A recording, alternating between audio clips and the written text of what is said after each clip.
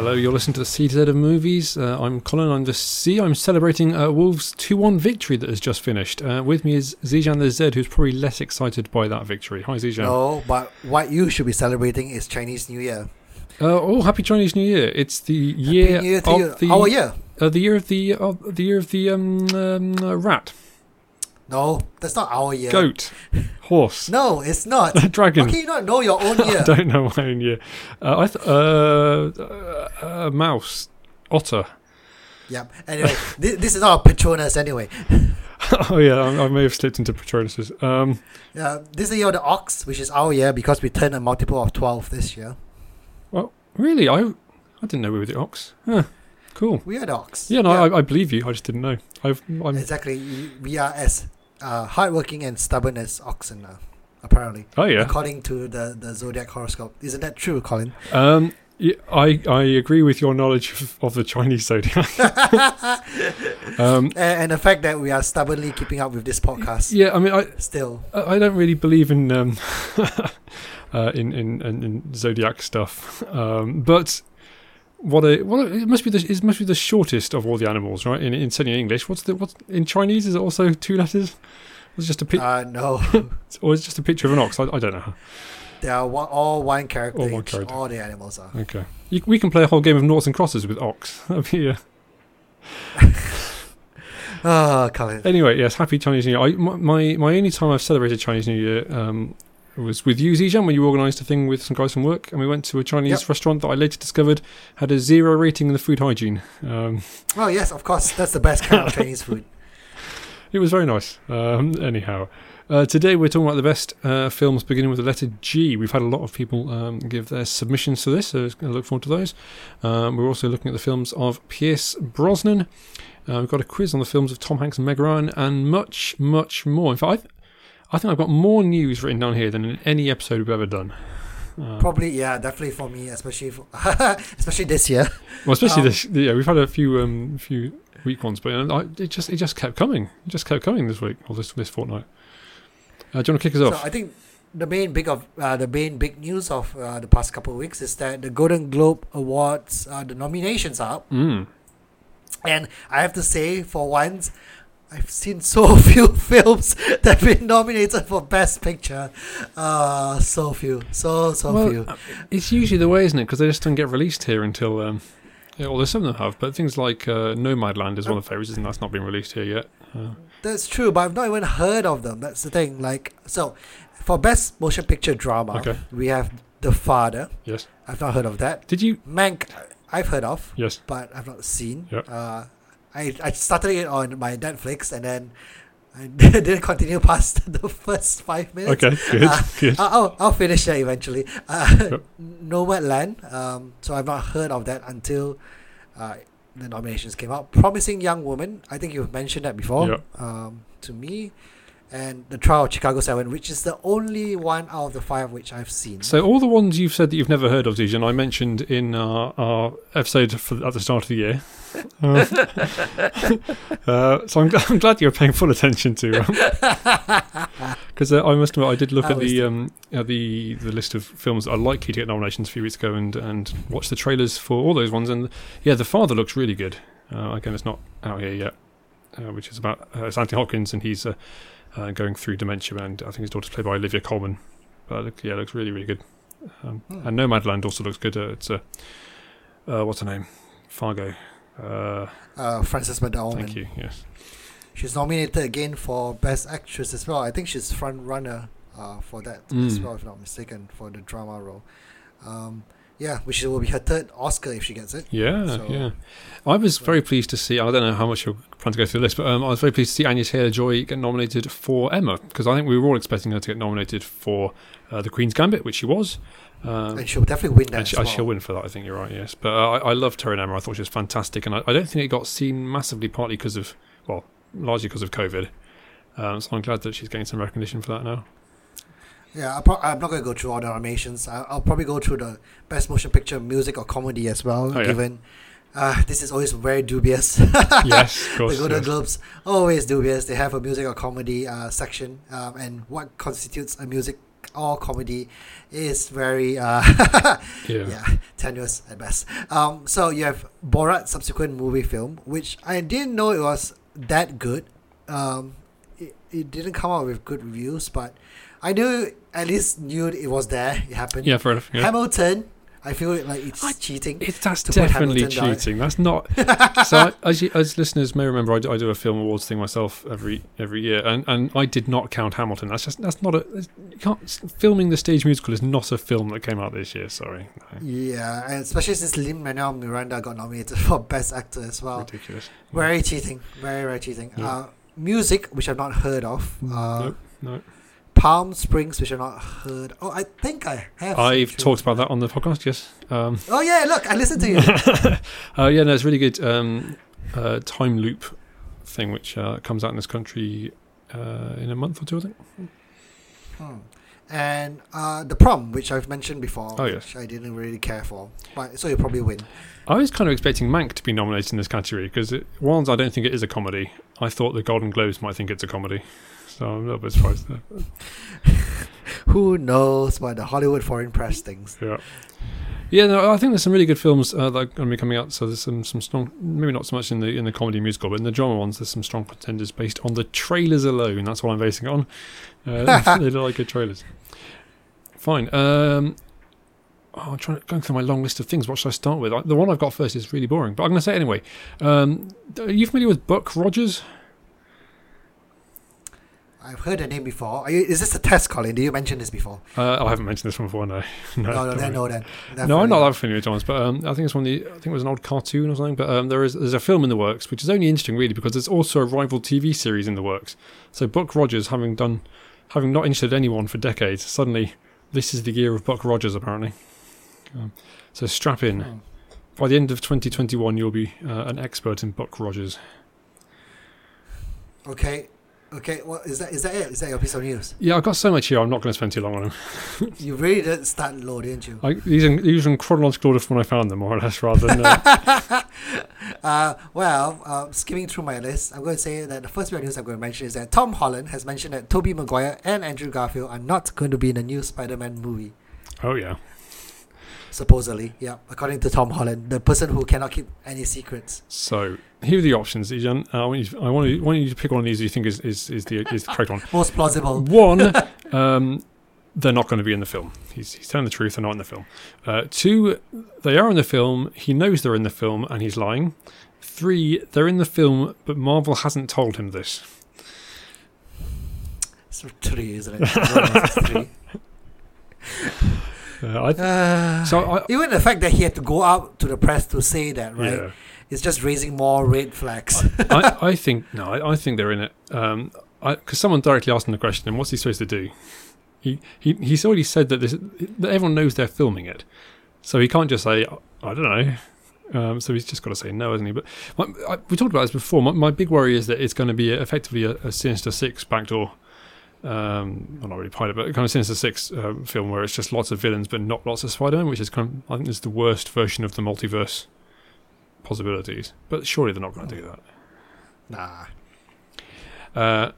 Let's go for something a bit more interesting, shall we? We're going to get a new version of A Christmas Carol. That's kind of interesting. Octavia Spencer, Ryan Reynolds, Will Ferrell, which is quite a lineup, are going to be in this. It's going to be called Spirited. I'm not sure we need any more versions of A Christmas Carol. How many? Well, we've done a quiz on it. There's so many versions. Loads and loads of them. Some of them are good. The Muppets one, for example. Some of them are bad. In my view, the Scrooged one with Bill Murray that people love, but I did not. But anyway, it's coming again. That's interesting. Ryan Reynolds and Will Ferrell, I'm not sure. I don't think they've done anything together before, have they? Two very big names. So that'll be an interesting one. Michelle Rodriguez and Justice Smith are joining Chris Pine in the D&D movie, Dungeons and Dragons. Obviously, Michelle Rodriguez reprising her role as the female badass. Yes. In pretty much every film that she's been in. Sure. Yeah, so that's happening. I didn't know that Game Night's directors are directing it. You probably mentioned it before. Yes, I think I have mentioned that, but I had forgotten it. Okay. So that's probably the one good thing about this film that will be coming out. Because we've talked about a D&D film a little bit before, and I just don't know what you do with it. No, I mean, it's probably like LARPing, isn't it? Well, I'm not a D&D player, so I'm not an expert by any means, but it feels like a bad idea. Anyway, I'm going through my list of readaptations we don't need for stuff that's not that doesn't cost any money because it's in the open. What's the word? It's free to use. And Emma Stone is apparently going to be teaming up with Yorgos Lanthimos, whose name I may have mispronounced, but who's the director of The Favourite, for a film called Poor Things, which is a retelling of Frankenstein. I like Emma Stone. I did not really like The Favourite particularly. I don't have any feelings really about Frankenstein other than I hated the book. She's going to be the bride of Frankenstein? I don't know. Poor Things doesn't tell you anything much, does it? No, definitely not. I mean, you assume she's the lead, but my guess is it's not going to be... I wonder if it'll be Pride of Frankenstein. Maybe it is. I don't know. Is this part of Universal's Dark Universe? Well, I think it kind of is, but they've learned their lesson, I think, and rather than trying to do Have they? Well, I mean, no studio ever does it? But Invisible Man was very well received as this kind of low-budget horror story, but it's not... It's a kind of a new spin on it rather than a cinematic universe. So I don't think they're trying to do cinematic universe, but... Speaking about Universal and the Dark Universe as well, Chloe Zhao, the one who directed Nomadland and nominated for Best Director as well, is apparently directing Dracula for Universal as a sci-fi western. Yeah, this feels like she's got the big dice of genres, and rolled it 3 times and like, right, I'm doing all of them. I mean, a futuristic sci-fi western Dracula. Why not? It's not been done before. How many versions of vampires do we need to watch anyway? No, I'm not excited about that one. I'm not excited about that one. What else we got? The Wicked movie has changed directors, and now it's going to be John M. Chu from Crazy Rich Asians fame. I don't know. And In the Heights. Oh, he's done In the Heights, has he? He's doing he has done In the Heights. So that's one musical film. Yeah. Under his belt. Are there any new songs in the Heights? Do you know? Like, because usually they add a song just to get it for Oscar contest. Nominated. Yeah. Not that I am aware of. But who knows, right? So I was looking at EGOTs yesterday, which people who have won Emmy, Grammy, Oscar, and Tony. And Lin-Manuel Miranda has got all of them apart from an Oscar. So I'm wondering whether he's a... But an Oscar will be coming to him soon, though, eventually. I mean, he's writing lots of music for lots of... I mean, he wrote the music for Moana. I'm pretty sure he's writing the music for the upcoming live-action Disney films. I can't remember which one he was part of again. Yeah, he did it for Mary Poppins. Oh, you're right, It's just, It's around the corner, isn't it? Yeah. It's just a matter of time. Like, all those people who win the EGOTs, the majority of them are songwriters and composers in the music department, because that's the only thing that can transcend all 4 categories quite easily. I was looking at this, a lot of them musicians, a lot of them are people who have released spoken word stuff. Spoken words, get a Grammy for those that. who are acting. Yeah, and there's exactly. Audrey Hepburn is an EGOT, and Audrey Hepburn is a phenomenal actress. Obviously, she's one of the greats. But she got her... There must have been a Grammy, I suppose, for her children... She narrated some children's stories. Like, come on, Audrey. Come on. Because there's so many Grammys. There are over 100 Grammys every year. Exactly, best spoken word children's story. Come on. Who decides that anyway? Do you listen to all the spoken word children? Like, it feels like it's a good way of getting a Grammy. Colin, maybe we should try getting a Grammy. Maybe this podcast can get a Grammy. Maybe we should try getting a Grammy. Why not? It can't be that difficult. No, if Audrey Hepburn can do it. Yeah, exactly. It's just... Well, it's a spoken word album anyway. Just speaking, right? We can do that. We speak all the time. Yeah. It's a plan. Let's do it. 2021, the Grammy for the singers and the movies. Yep. What do you have? Next, moving on to more realistic stuff. Elizabeth Moss is joining Oscar Isaac and Jake Gyllenhaal in Francis and the Godfather. Yeah, she's playing one of the Coppolas, isn't she? She's playing the wife of the Coppola. Yeah, of Francis. Isaac. Francis Coppola. Isaac is playing... Oscar Isaac is playing Francis Coppola, and Jake Gyllenhaal is playing the Paramount exec. Yeah. Yeah, that's all. There's no name for the Paramount exec. It's just the Paramount exec with different creative ideas. We might be hearing more about The Godfather in our top 10 films beginning with letter G later this episode. Not spoiler alert, not from me. I've not seen it. My final list of movies that are in the open domain, public domain. We're getting a new version of The Wizard of Oz. It's going to be directed by Nicole Castle, who's done Watchmen, the TV series, I think. I don't know why. The original Wizard of Oz was kind of definitive. They've done various sequels and stuff that I don't think any of which have been particularly well received, apart from The Wicked. The last musical. one, Oz the Great and Powerful, that was wasn't. Poor, wasn't it? Yeah. But anyway, it's back and bigger than ever. Why not? Right. Yep. What else do I have here? Sandra Bullock will be joining Brad Pitt in the action thriller Bullet Train. Yes, she will. The one which I told you about assassins on a speeding train with the assignments putting them at odds. And I said it was. I said it was like Unstoppable, and you pointed out that it was not. It was not like Unstoppable. It stars our favorite speedster as well, Aaron Taylor Johnson, who we just spoke about in length before this podcast because we love Wonder Vision. Spoilers. Yes. Michael Shannon, Logan Lerman. Yeah, are all on board. Well, let's try and find. Okay, good. What else we got here? Michelle Williams is attached to the Peggy Lee biopic. Peggy Lee being I think a country singer of much repute. Michelle Williams is a great actress. Hasn't been the lead in a big film for a while, I don't think. I'm trying to think. No. She's done some good supporting work, but that'll be good to see her back. I think this is. I know that music or musical biopics. Yeah, or singer-songwriter or singers biopics are big at the moment. Whether they'll still be big by the time this one gets released, I don't know. Peggy Lee, I mean, she was big, but people don't talk about Peggy Lee much, do they? No, I don't even know who. Well, I know Fever. I mean, I couldn't tell you much about her. It's like when Tom Hiddleston did a Hank Williams biopic, starring Elizabeth Olsen, in fact. Speaking of WandaVision, is like, are people crying out for Hank Williams biopic, really? I watched about half of it. And tells the same story. Well, we'll see. It's a good way of getting Oscar buzz as well. Musical biopics. Yeah, and she can sing. She sang in Greatest Showman. Yeah, that's true. I forget that. I like Michelle Williams. I've been watching lots of for some reason I've been watching a lot of Manchester by the Sea clips recently. Oh yeah. Yeah, I forgot how good she really is. Yeah, it's not something they watch clips about because it's a depressing film. Yeah. Yeah, but I just watched it because it got popped up into my YouTube recommendations for all. I have no idea why. Okay. Well, yeah, she's really good in it.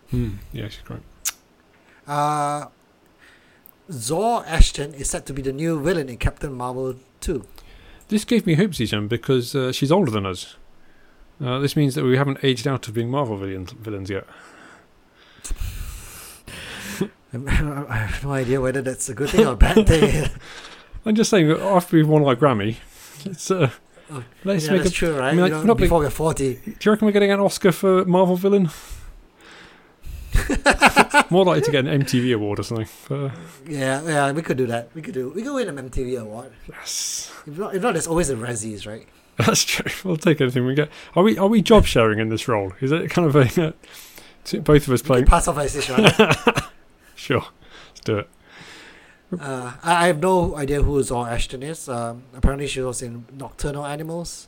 Yeah, I looked at her thing on career. She seems to do a lot of TV, but I didn't recognise her. No, I've seen Nocturnal Animals, but I don't remember her from it. Sonic the Hedgehog 2 has been confirmed for April 2022. Why is this on the list? Anyway, I'm going to move on to the next one because I've got nothing to say about that. Adam Wingard, who was directing Godzilla vs. Kong, which is coming out this year, is directing a Face-Off sequel/reboot. So as far as I can work out, it's set in the same universe but with different actors, probably. So Face-Off, a really fun action movie starring John Travolta and Nicolas Cage, and they swap faces. I really like this film, actually. I've not seen it in years, but I had a lot of fun with it. But I think it needs a sequel though, /reboot. We're going to do it again. Yeah, so I don't know what they're going to... Presumably he's just going to rehash the same story. Maybe with women, because that's what he did these days. But, yeah. But, I mean, you can get I mean, obviously John Travolta and or Nicolas Cage would happily turn up for this. So I imagine there might be a cameo, more likely to be the John Travolta character, but whether or not he's got Nicolas Cage's face on, I can't remember how the movie ends. I can't remember how the first film ended. Well, that's it. So I think the Nicolas Cage character got killed, but well, that's the end of the speculation. That's right. But yeah, I can't remember who was wearing which face when that happened. So, yeah, so we might see one of them, but who knows? My last bit of news. Well, I say last bit of news. There's one more bit of news that's on my list, but I don't really want to mention it. But I think I know what it is, and I think you're saving it for me. Is that right? Yeah. Zack Snyder wanted to make a Batman versus Joker movie after Justice League, apparently. Oh, right. Well, as everyone knows, the Snyder footage is coming out soon. Everyone's excited. Well, how 50% of those who like Justice League are excited about it. Those who didn't like, I'm quite excited. No, those who didn't like Justice League but like Zack Snyder's work in Batman vs Superman, etc., are looking forward to it, and the rest are not. It was weird. I quite liked Joss Whedon's Justice League, and I hated Batman v Superman, and yet I'm still excited. So who knows what's going on? There's brand new footage with the Joker. He has a new look now. He looks quite different from the Suicide Squad look. He doesn't have most of his tattoos. He looks like Joaquin Phoenix. He does. I wonder why. The Batman vs Joker movie was supposed to do a thing. He wanted to do a thing with flashbacks to learn how Robin died, how the Joker burned down Wayne Manor, how Joker hurt Batman in a way that no one else has. Yeah, Zack Snyder really wants to hurt Batman a lot, doesn't he? Yeah, and I think it's one of the... Because Batman v Superman set up so many other plots, other stories that they got completely ignored. So I'm assuming this one will tell us why, for example, Flash turns up in time travelling in Batman v Superman. But yeah, it's not going to happen now, is it? Because Ben Affleck doesn't want to do these anymore. Exactly. But it's a shame. I would have liked... Well, it's weird. I'd like to see their stories, but I would not like to see them by Zack Snyder, so... Yeah. I got a couple more things here. So one of them is Judd Apatow is doing a comedy called The Bubble, which is about comedians in a pandemic bubble. Which I'm really not excited by COVID-related movies, but it's got Pedro Pascal, Karen Gillan, Keegan-Michael Key, Fred Armisen, Leslie Mann, Peter Serafinowicz, and more. So it's got a good cast. Might be interesting. I'd watch it if it's on streaming. Here's some exciting news for Gilmore Girls fans. Yannick Truesdale is joining Melissa McCarthy in a film called God's Favourite Idiot. He obviously played Michelle in Gilmore Girls. She plays Suki. I think she's the star. I imagine he is doing not huge amounts in this film, but it's good to see him back again. Nice reunion. But the big news from this fortnight, we've gone through a lot of news here, John, but this is huge. This is huge, and I think it's not. I think you might know what it is. It's definitely not huge. So. You'll remember, Susan, towards the end of last year, we made our predictions for 2021. You remember. We made some bold predictions. No. I have to go back to you saying that there's going to be a New Mutants sequel as possibly the worst prediction. But one of my predictions was there's going to be Jenga the movie. This last couple of weeks has been announced Uno the movie. Oh. This is a worse idea, right, than Jenga the movie. Is it really? Well, I guess so. Jenga, you can just play. You can have Dwayne Johnson running around in Jenga blocks. Yes, that work. You've said that before. Exactly. Uno the movie is going to be a heist comedy set in the hip hop world of Atlanta, starring Little Yachty. I don't understand much of what I've just said. Little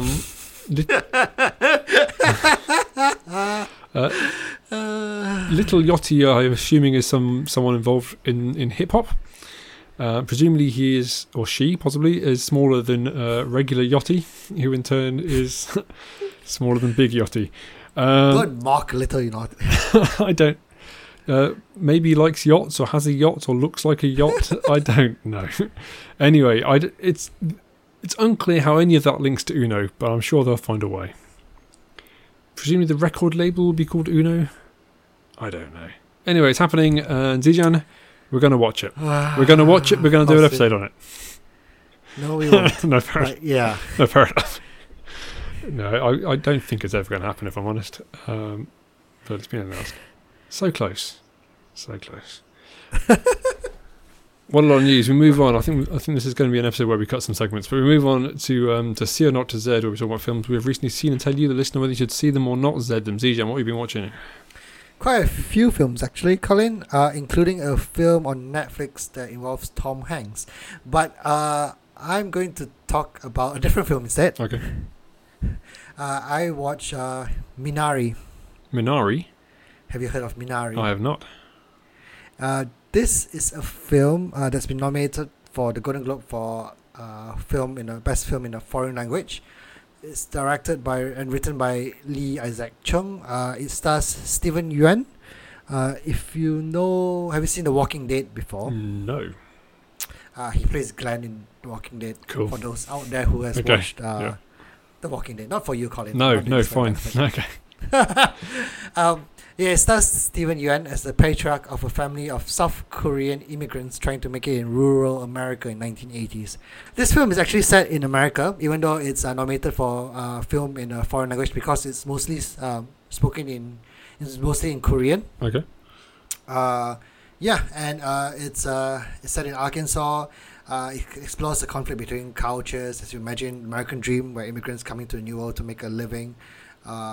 And partway through the film, the mother-in-law comes to live with them as well. And there's some conflict between the mother-in-law and her grandkids, who basically grew up American, really. Okay. Between the different cultures, etc. Everyone here should know that I'm a big sucker for stories about immigration. Sure.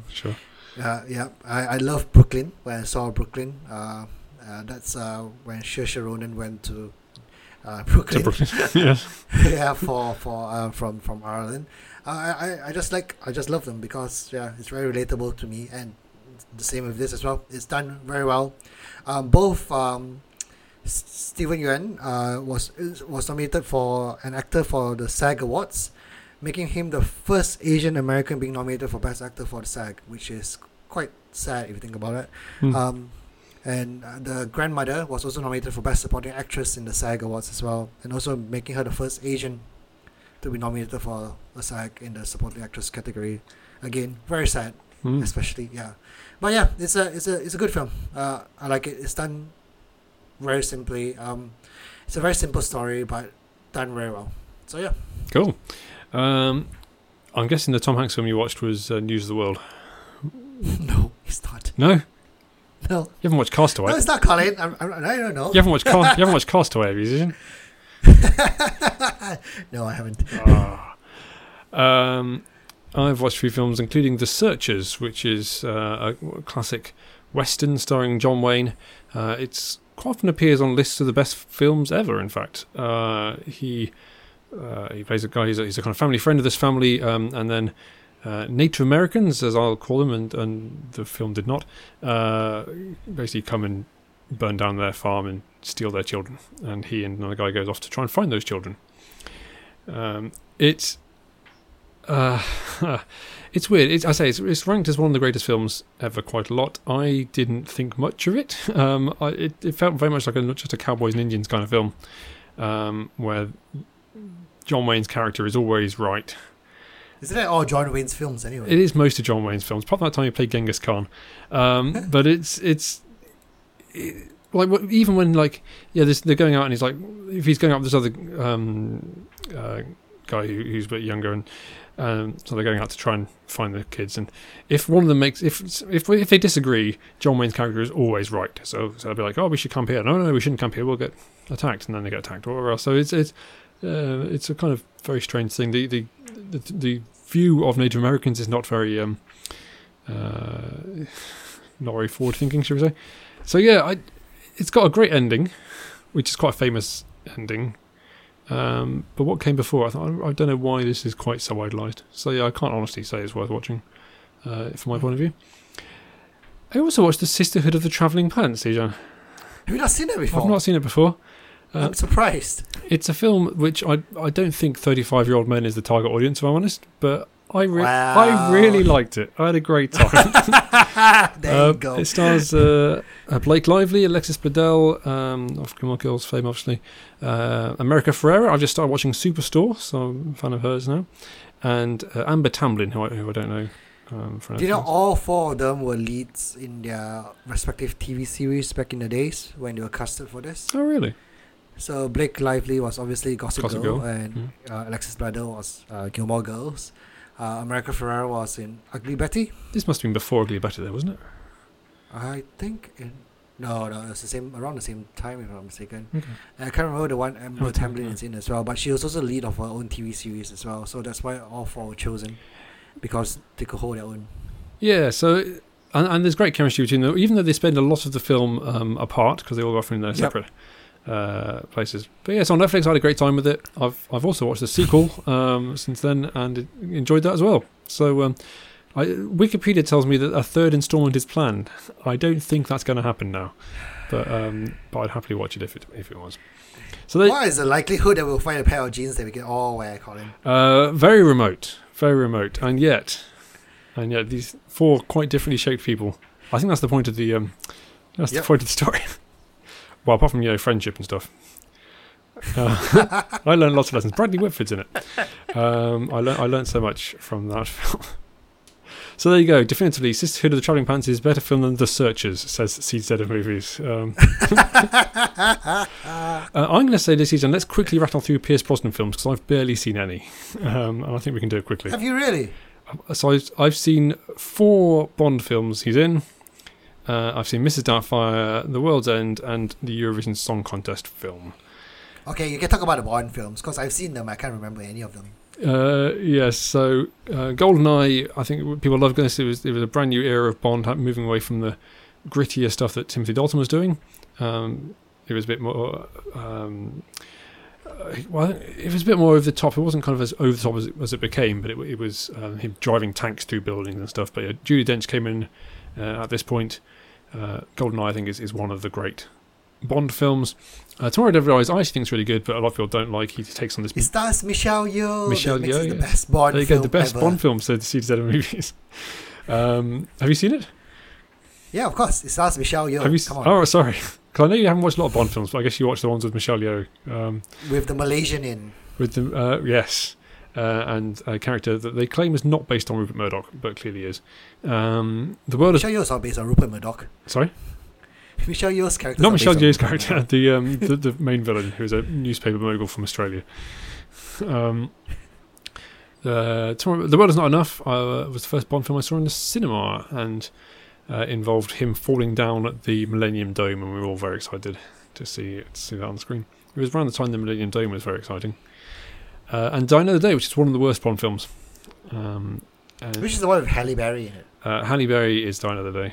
And one of the earlier films of Rosamund Pike, who was very typecast after that.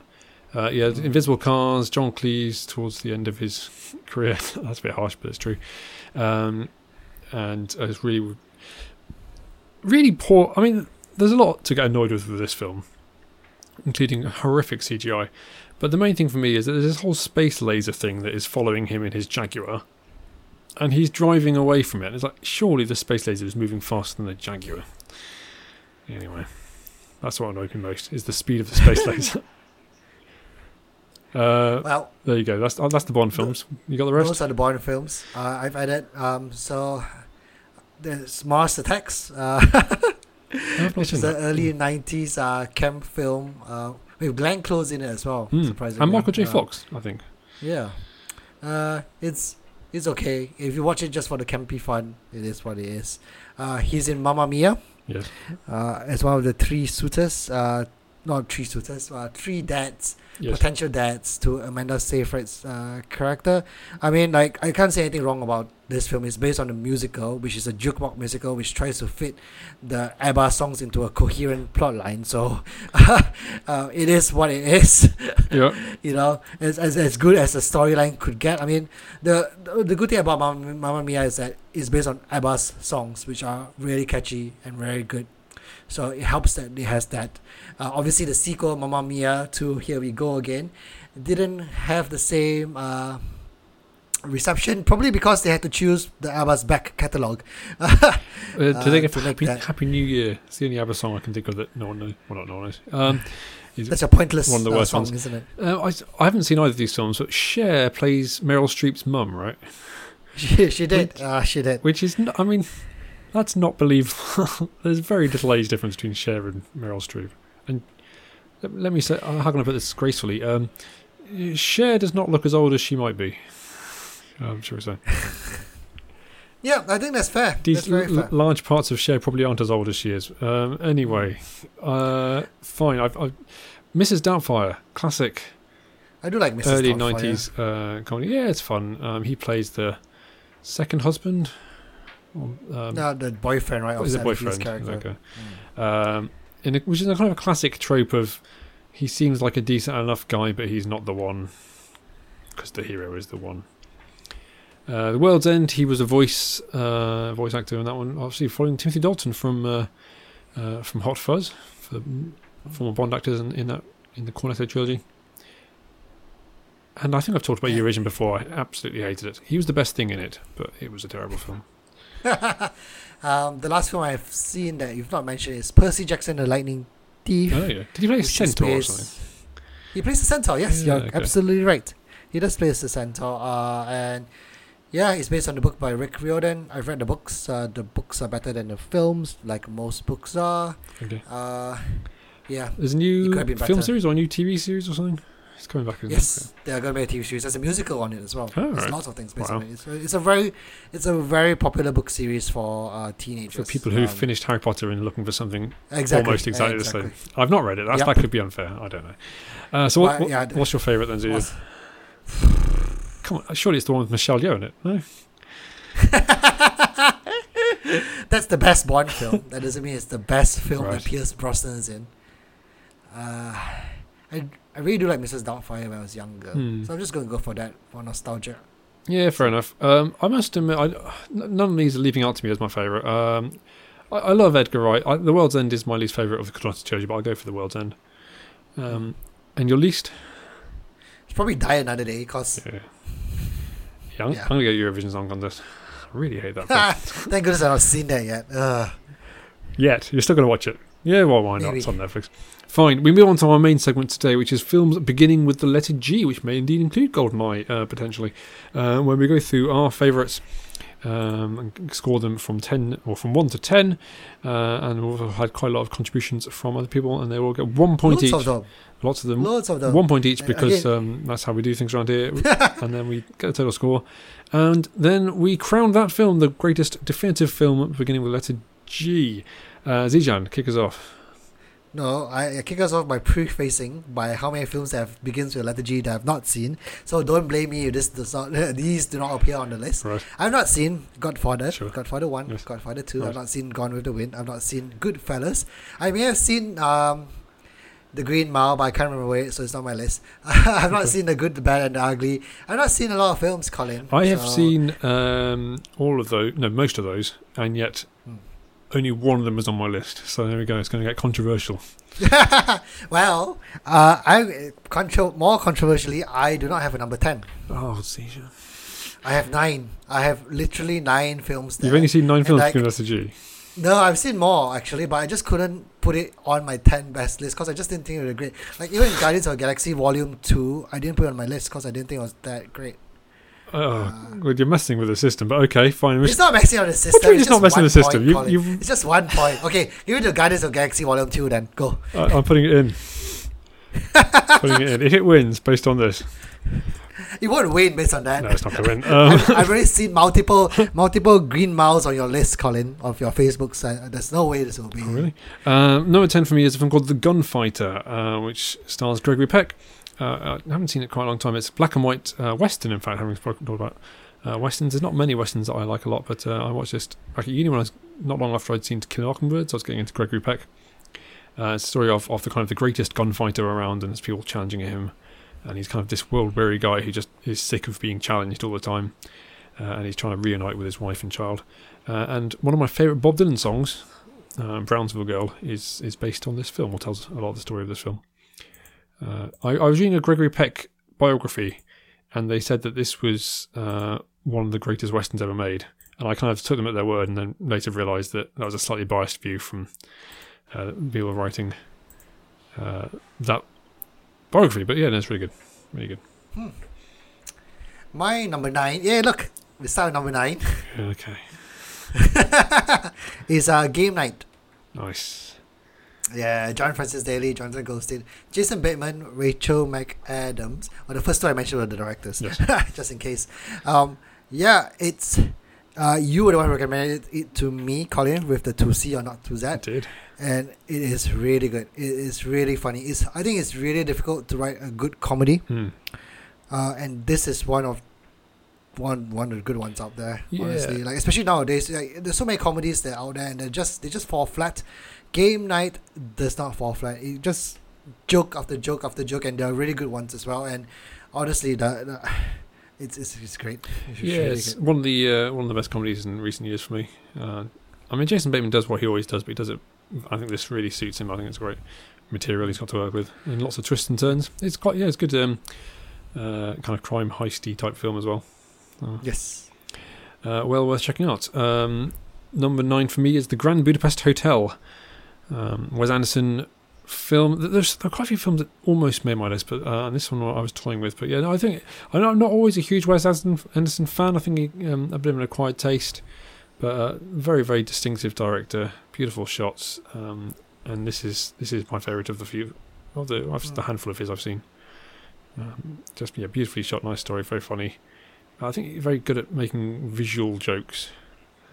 Yes. Yeah, even just pure like punching each other in the face is hilarious when he does it. So. Yes, I'll give him that. My number 8 is Get Out, the Jordan Peele film, and it stars Daniel Kaluuya.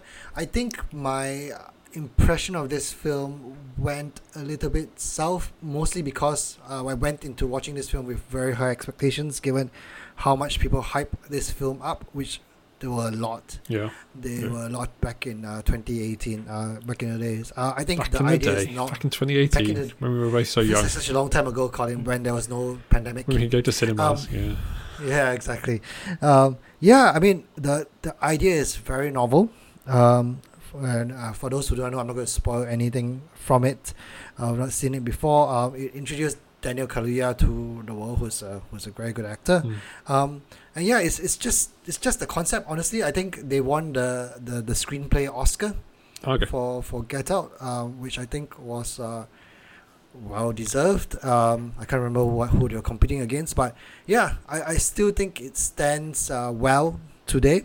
It's just I don't go into too high expectations. I think that's my problem when I watch it, but I still think it's a good film. And it stars Bradley Whitford from The Sisterhood of the Travelling Pants. I haven't seen it. I don't do horror. Although you don't do horror either, I have read the entire plot. So seems good. Seems good from what I read. Number 8 for me is Green Book, the Best Picture winner from a few years ago, which I don't think you've seen, Zian. No. It's not on my list. But Viggo Mortensen and Mahershala Ali, who are both phenomenal in this film. It's Italian-American, and it's played by Viggo Mortensen, and he's got to drive around African-American, it's played by Mahershala Ali, in the Deep South. I think it's set in the 60s. Linda Cardellini plays Viggo Mortensen's wife. But yeah, the relationships are really good. You kind of see them initially as quite stereotypical characters, and then you kind of get to see the layers a bit more and see where they're coming from. Beautifully played by both. I think Mahershala Ali, I think he won the Oscar for it. I could be wrong. He's won so many Oscars, it's difficult to keep track.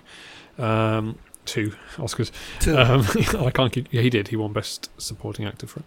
Moonlight. And he was great. And Viggo Mortensen was also great. And Linda Cardellini was great. Everyone in it was great. Check it out. That's why it's number 8. It was directed by Peter Farrelly, I think, who's best known as half of the Farrelly brothers. So it was a complete change of pace for him. Yeah, I do wonder, maybe this should have been slightly higher up, but there you go. It's not. It's never right. My number 7 is Gone Girl. The Ben Affleck and Rosamund Pike film about a girl. They play a couple, but she disappears, and the press suspects that Ben Affleck's character has something to do with that. But surprise, there are twists and turns everywhere in this film. Again, I think it suffered a little bit from the Get Out syndrome, that it got a lot more hyped when I watched it, so my expectations were way sky higher than it should be. But again, it's very clever when where I saw that. It's done very well. It's shot very, very well. I think a lot of other films tried to emulate that. They tried to do that with The Girl on the Train with Emily Blunt, and it definitely doesn't do as well. Like, I read a lot of trailers after reading Gone Girl as well, and they just pale in comparison compared to what Gone Girl has managed to achieve. So I'll give that. Yeah, I didn't like that film. I thought Rosamund Pike was really good in it, and I liked some of what it was doing with looking at the way the press treats people and what have you. But I just found it quite unsatisfying in the end, I guess. I just didn't. I guess that's the point, right? Yeah, maybe I need to watch it again. But yeah, have you read the books or book? I have read the book. Yeah. Maybe that helps. Next on the list for me is a film called Gangster Squad, which I am the only person who likes this film. I think it's great. I remember your friend, my friend Dave Parkfrown, hated it. He slammed it. Emma Stone, Ryan Gosling, reunited. Sean Penn. It's kind of gangland, classic style, with I'm sure I can't remember if they're wearing fedoras, but it's the kind of film where they'd be wearing fedoras. It touches on the same ground as The Untouchables, say. So there's this group of cops or FBI, whoever they are, trying to track down the mob. I think it just looks great. I think it's great performances, really zippy, stylish film. There was going to be a big ending where there's a big shootout in a cinema, and they had to completely redo it to make it in a hotel, I think, because there was a real life shooting in a cinema around that time. So there was oh yes, I remember that. Yeah, but yeah, Josh Brolin as well. Okay, mine is this number 6 now? It is number 6. Yes. My number 6 is Guardians of the Galaxy Volume 1. Ah. Yes, James Gunn introduced 5 superheroes that no one has heard of, yes, and made them relatable and fun, and made Chris Pratt a bona fide movie star, basically. And managed to make Dave Bautista funny. Yes. And introduce so much good music that I put into my phone now. I'm listening to them. The Guardians of the Galaxy Volume 1 soundtrack is amazing. Yeah, brother. It's incredible. It's one of the best soundtracks out there, with all the good old tunes from the 70s. It's incredible. But yeah, the ability to make this group of heroes fun and engaging and relatable is quite an achievement. I love this film. Yeah, it didn't make my list, but it was one of those ones that almost did. I think it is really good. And it did expand the MCU in a new direction as well. Exactly. So yeah, very close to my list. But my number 6 is Game Night, which we've talked about. So good.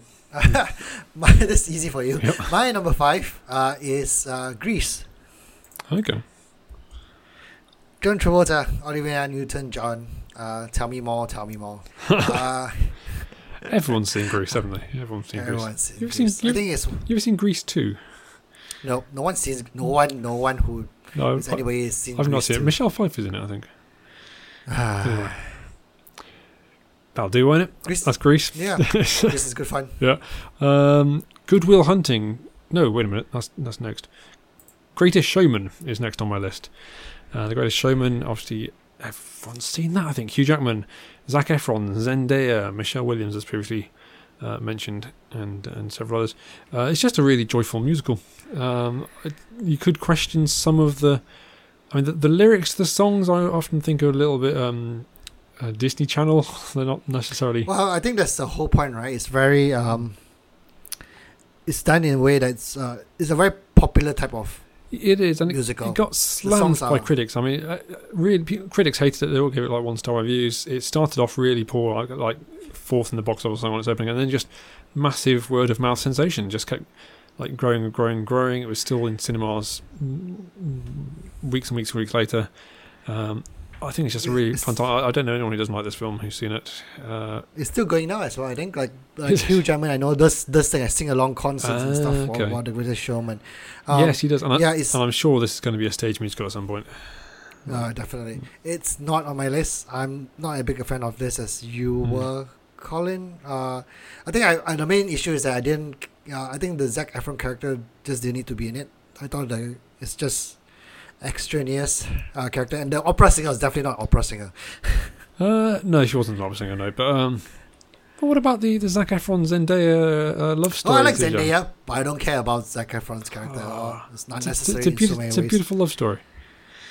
I know you like your love stories. I do like my love stories. I do like my love stories. And if they were two people whose first names both begin with Z, I am there. Anyway. As someone whose name begins with Z, I thought you'd be more supportive of the... Should I be? The Zac Zendaya. Anyway, never mind. No, not really. No, that's right. Yeah, it didn't make my list. It didn't even make my number 10, Colin. That's how bad it is. No, wow, it was so bad that you'd rather have a blank space than... So when I say I don't know anyone who didn't like this film, I do know someone, it turns out. Yeah. Okay, I don't care for it as much as most people do. Fair enough. The songs are great, though. The songs are incredible. Yeah. Number 4 for me is Gravity. Gravity? Yes. Gravity. Oh, I got that list. Alfonso Cuarón and Sandra Bullock. Pretty much a one-woman show about an astronaut stuck in space and trying to get back to Earth, really. Writing George Clooney out of history like that. Wow. Well, it makes one of the best jokes in the Golden Globes Awards, to be honest. I still remember that Tina Fey and Amy Poehler said that George Clooney would rather float away into space and die than spend another minute with a woman his own age. That's before he got married, right? That's before he got married, yeah. Great joke, though. Great joke. But, yeah, shot really well. Like, honestly, it's incredible. It's incredibly shot. And Sandra Bullock carried the film incredibly as well. Yeah. I didn't like the bit where George Clooney came back. I thought it was a little bit odd. But the ending was one of my... It's really good, very memorable as well when her feet finally touched solid earth. It was just wobbling. I thought it was an incredible end to... Yeah, it's not on my list. I liked it a lot. Partly because I think it really needs to be seen in the cinema. I've watched it on DVD and it doesn't have the same impact at all. My only problem with the ending is that there's nothing to say she's not going to die of starvation on that island somewhere. No, no one talks about what happens after, Colin. I always say that the end of Gravity is like the start of Castaway. It's which would mean nothing to you, Zijan, because you still haven't watched Castaway. Nope. Watch Castaway. Anyway, as previously foreshadowed, Good Will Hunting is my number 4. Matt Damon, Ben Affleck again. He's getting quite a lot of play in this episode, and Robin Williams again. It's a classic. It's a beautiful story. Robin Williams, I think he hadn't really done many roles this straight before. I can't remember if he won the Oscar or was nominated for an Oscar, but I think he was up there. Ben Affleck obviously and Matt Damon won an Oscar for screenwriting. It was their screenwriting debut, I imagine. But yes, it's a kind of classic 90s film and well worth checking. 90s? Yeah, 90s, and well worth checking out. I like this film because it's about maths. It is also about maths, although the one downside of this film is that the maths in it is rubbish. I mean, it's accurate, but it's really easy. You know that scene, the famous scene where he solves some stuff on the blackboard. Yeah. And they're like, "Whoa, I don't know how anyone has managed to do this. This must be the greatest genius this university's ever had." I freeze framed it, and I was like, "Yeah, those are first year warm-up questions. Those are not difficult questions." But yeah, he's a janitor, Colin. Yeah, but it's not like they're doing this search to find the great, and then the great proof that he does is just drawing some little diagrams on a thing. And like, come on, man, this is easy maths. Unless maybe in America that's hard. I don't know. Got him. I got him, Dijon. I got America. When I was studying maths in an English university, we would expect janitors to be able to do that. That's what I'm saying. Oh, we've lost all our American audience now, Colin, of one. Possibly, but they're loving me in England. That's Third for me is Grand Budapest Hotel, which you've mentioned. Yeah, I didn't know you like that much. Yeah, it's probably it's just like you. It's probably my favorite Wes Anderson film. Actually, no, Fantastic Mr. Fox is my favorite Wes Anderson film. Okay. This probably comes second, but yeah, I like his point of view so much. I think this was the first film that introduced me to Wes Anderson, and yeah. And I think it was his most successful in terms of Oscar nominations and stuff, potentially. I can't remember. Yeah, definitely. I think maybe Royal Tenenbaums. Third for me is Goodfellas. You mentioned it as one of the films you've not seen. It is the only one of those that has made my list. It's just it's my favourite. It's certainly one of my favourite Martin Scorsese films. It treads some of the ground that he does in other films, so kind of the mob on this, but it's done really, really well. Great performances all around. Really quotable lines, great use of music. There's a famous shot that goes all the way through a restaurant, which is deservedly very famous. If you're only watching one Martin Scorsese film, make this the one you want to think. My number 2, we're going to top 2 now, is Good Will Hunting. Oh, there we go. Yep, because it's a film about Mats. Putting it in a good position to get the title, maybe. That depends on what our number 1s are, which I'm pretty certain are going to be quite... Ooh. Well, we'll find out. Number 2 for me is a film that I know you don't think much of. Is Groundhog Day. Oh my goodness. Yeah, this one definitely does not belong to my number 10. No, it's a fantastic film. Everyone loves this apart from Zijan, who wasn't terribly impressed.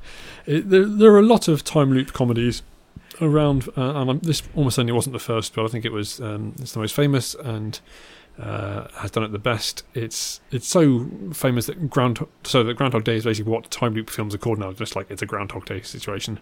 It's one of those rare films where the phrase has seeped into the language.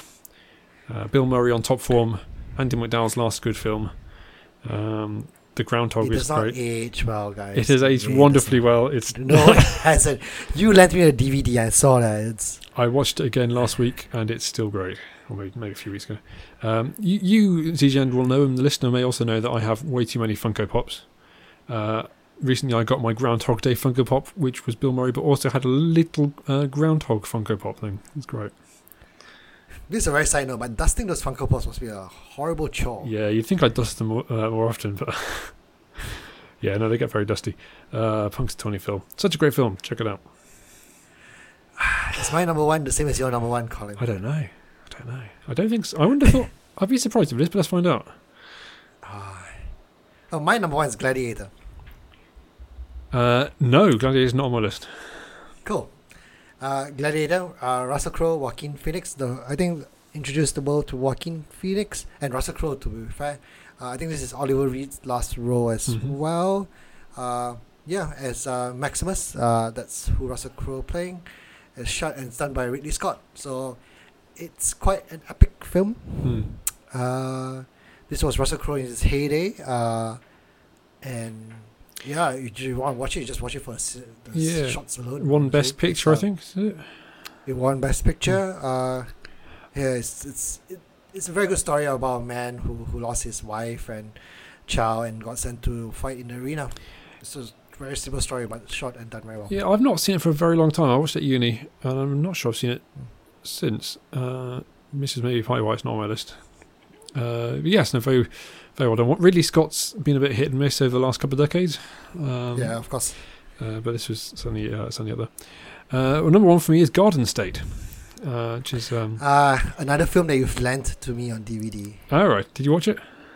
Yes. Cool. I think I love this. Zac Efron. I think he wrote and directed it and starred in it. Natalie Portman, before she was huge, she'd done Star Wars motion. I think she was making Star Wars actually when she was, or maybe she'd made it and it hadn't been released yet or something. It was around that time. I think it's a lovely story, kind of coming age tale. He plays this actor. He's going back to his hometown in New Jersey. Beautiful soundtrack as well, which is what I have had for many years. Zach Braff is very good at choosing music, though. Yes, did I say? I got a thing I may have said Zac Efron previously. I don't know. You can check that in the edit. But yes, Zach Braff. He did a lot of music for Scrubs. I think this film's had a bit of a backlash. Some people don't like it as much anymore, or regard it as quite I don't know, a film that you kind of like in your 20s but not later. I don't know, I guess I've not seen it for a while, but I think this is a great film. Well, I watched it in my 20s when you lent and you didn't like it anyway, Colin. Fine. which I returned to you. Yes. One of the few times I've done it. Sure. It just didn't move me as much as a lot of the other coming of age films. I'm not too sure. Maybe I should watch it again, just to remind myself of what it is. But yeah, it just didn't move me as much as it did the others. No, fair enough. Right, well, we've got a long list of films that other people have said. And I always want to spend more time on this, but again, we've run out of time, or running out of time. So let's see what we can do. Emma says Ghostbusters. She did clarify 1984 rather than the remake, which I've seen, and I think you have to watch it as a kid to really love this film. I saw it and I was like, yeah, okay, fine. Simon has said Gaslight. which is another of those films that has lent its title to a phrase in everyday use, or possibly the play did. It's good. Good by Christopher Robin, which is also really good. It's a story about A.A. Milne, played by Donald Gleeson, and actually surprisingly accurate to his life. Margot Robbie is in it as well. Green Book, he says as well, which we've talked about. Greatest Showman. And Glitter. This is the second episode in a row where we're talking about Mariah Carey's film Glitter. I know Simon put it here so that we talk about it. So yes. Here you go, Simon. There we go. We've talked about it for two episodes in a row. Simon actually messaged me before. I think he must be catching up on our last podcast to say that basically to make the argument that it's just as good as several other films, including he says it's just as good as Just Like Heaven, which is insanity. I'm not saying Glitter, so maybe it was. Rachel says The Good, the Bad and the Ugly, which I have seen and did not like, partly because I just didn't know who anyone was apart from Clint Eastwood. It's just like it's Clint Eastwood and a bunch of guys in moustaches. I don't know what's going on. It really confused me. Gladiator, Grease, Groundhog Day, and she said Gold Member, which I'm not counting because the film is called Austin Powers Gold Member. Sorry, Rachel. James is another vote for Garden State. Luke has said Gothica. And then has said he can't really recommend it. It got panned, but it was the first one he thought of. I don't think he's really understood what we're doing here. And has followed up with Goodfellas. Fernando has said The Godfather, The Good, the Bad, the Ugly, and Grease. Lucy says The Guardians of the Galaxy, The Gentleman, which I've talked about before, Guy Ritchie film, which I thought was really good and almost made my list. And Get Over It, which I mentioned last week. Do you remember Get Over It being mentioned last week? Yes. Oh, not last week, 2 weeks ago. Good. Yeah. Good then. Tell me all about it, CJ. Tell me all about the film Get Over It. We're running out of time, Colin. Tell me this. Kevin has said Green Street, which is a film about football hooligans, which I've not got around to watching. Andy has said Greenland, which is, again, I mentioned a few episodes ago, it's the new kind of end-of-the-world movie starring that actor I hate, Gerard Butler. And James says also backs him up on that, so there's 2 votes for that. Justin, my friend Justin, has gone for Gomorrah and The Great Beauty, as long as you don't mind watching Italian films. I don't know anything about that, other than the fact apparently it's Italian. Rob has gone for Gladiator. John Kingsley, John Kingsley has gone for Gattaca. I don't really know much about Gattaca. Joshua said Get Out. Darren has said Goodfellas and The Great Escape. Kind of classic. You seen The Great Escape? Nope. No. That's the Scott Joplin song, right? That came from it. No. The Ragtime. No? I'm pretty sure it is. I'm going to Google that while you okay. keep going. My dad has said The Graduate, which is I found a really weird film. Again, it's a film with a great ending, but the lead character is this really creepy guy. I think deliberately so, but very strange. David, who's got kids, has gone for Romeo and Juliet, which might be our only silent G in this list. Barber, Barber? I've not spoken to Barber for years, but he's nominated 3 films for this. Isn't he? The Green Mile, The Grey, which I think is a Liam Neeson film where he fights wolves or something, and Great Expectations, which I don't know which version he's talking about. I don't think I've seen any versions. Friend John has gone for Good Will Hunting as well. Ruth has gone for Gandhi, which I have seen and was good, but it's been a long time. Karen has gone for Gremlins, which I don't think I've seen all the way through. Judy has gone for Ghost, Patrick Swayze, Demi Moore. A really weird film, surprisingly Unchained Melody. weird. Unchained Melody. Do you know what film Unchained Melody came from? No. It's the film Unchained. True story. But it was more famous from this film, you would argue. Maki has gone for Gran Torino, which is a Clint Eastwood film, which is decent. Philip has gone for Grand Day Out, which I'll count it. It's Wallace and Gromit. And Gone in 60 Seconds. And Paul has gone for GWASP Network, which I'm pretty sure he's just saying WASP Network and has put a G in front of it. It just goes to show that people around have things to do in the third lockdown. They have. But thank you for all your contributions. They probably didn't impact the result. No, they did. No, I know what the number one is. Yeah, they didn't impact number one, but it impacted some of it. But here we go, the top 10. There are 3 films with 7 points, which are Game Night, Greatest Showman, and Gravity. So they're all coming in joint 8th. Just ahead of that is Grease. You like it, 2 other people like it, with 8 points. Then we have 3 films in joint 4th, all with 10. Which are Goodfellas, me and 2 others, Groundhog Day, me and 1 other, and The Grand Budapest Hotel, just you and me. Coming in at number 3, bronze medal for Garden State, which is me and James. Second place is Gladiator. It's 12 points, you and 2 others. Yep. But as ever, the one that we've both given quite a lot of points to, only one other person gave any points to, which was John. A comfortable victory by 5 points for Good Will Hunting. 17 points. There you go. It's on high on both our lists. That's the thing. That's what does it. Some would say this scoring system is faulty. Flawed. But not us. We're going for there you go. Definitive winner, Good Will Hunting. Well done. We move on, Zijan, to the quiz. The quizzing on films starring Tom Hanks and Meg Ryan. Let me kick us off, Zijan. In Joe versus the Volcano, Meg Ryan plays 3 different characters called Angelica, Dee Dee, and Patricia. Which one of them marries Tom Hanks' character? Patricia. Yes. Straight off. Question 1. Sleepless in Seattle was nominated for an Oscar for which original song? Oh. I had locked and loaded the fact that it was nominated for Best Original Song, but I didn't look at which one it was. And I can't think of any songs in that film, so I don't know. Seattle. Yeah, close, Colin. Yeah. A wink and a smile. Nailed it.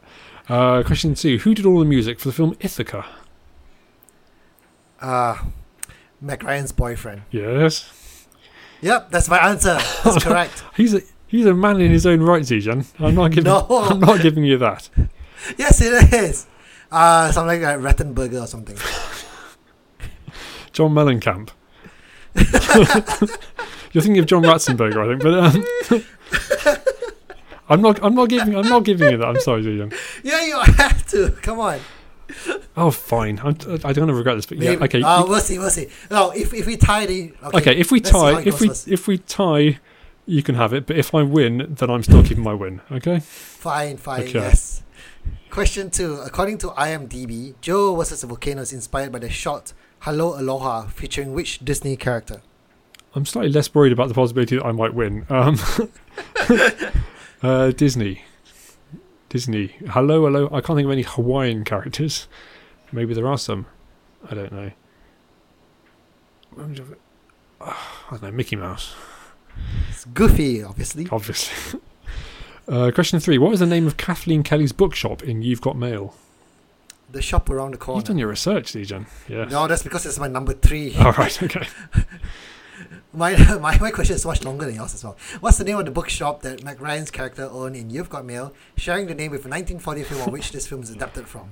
The Shop Around the Corner. Good film, Shop Around the Corner. Jimmy Stewart. I've seen that as well. Yeah, I'm off. Oh, there we go. Question 4. According to a line from Sleep in Seattle, it's easier to be killed by a terrorist than what? Oh, I definitely don't know this. Then fall in love. Can you be a bit more specific? This is quite a famous line, which is why I've required you to have seen and remember this plus my number 2 equals 1 point. No, I'm not going to give it to you. Find a husband over the age of 40. Oh, yeah, definitely not. Yeah, don't give me that. You can't give me that at all. I thought it was remotely close or something. I'd have given you. It's so far away. I'd have given you Fall in Love over 40. But I wouldn't have given you just Fall in Love. No. No.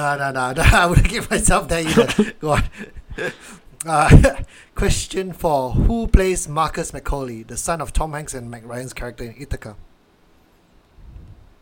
Oh, God, that's annoying. I think it's the guy who was in the newsroom. Hamish. Is this the right guy, or is it someone else?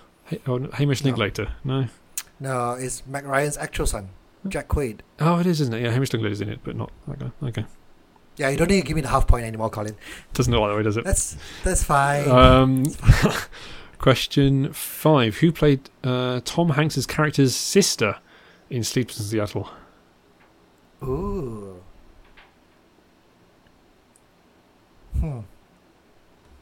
It sounds like I should know this, but I don't. I'll go with Julia Roberts. No, it's Rita Wilson, his real life wife.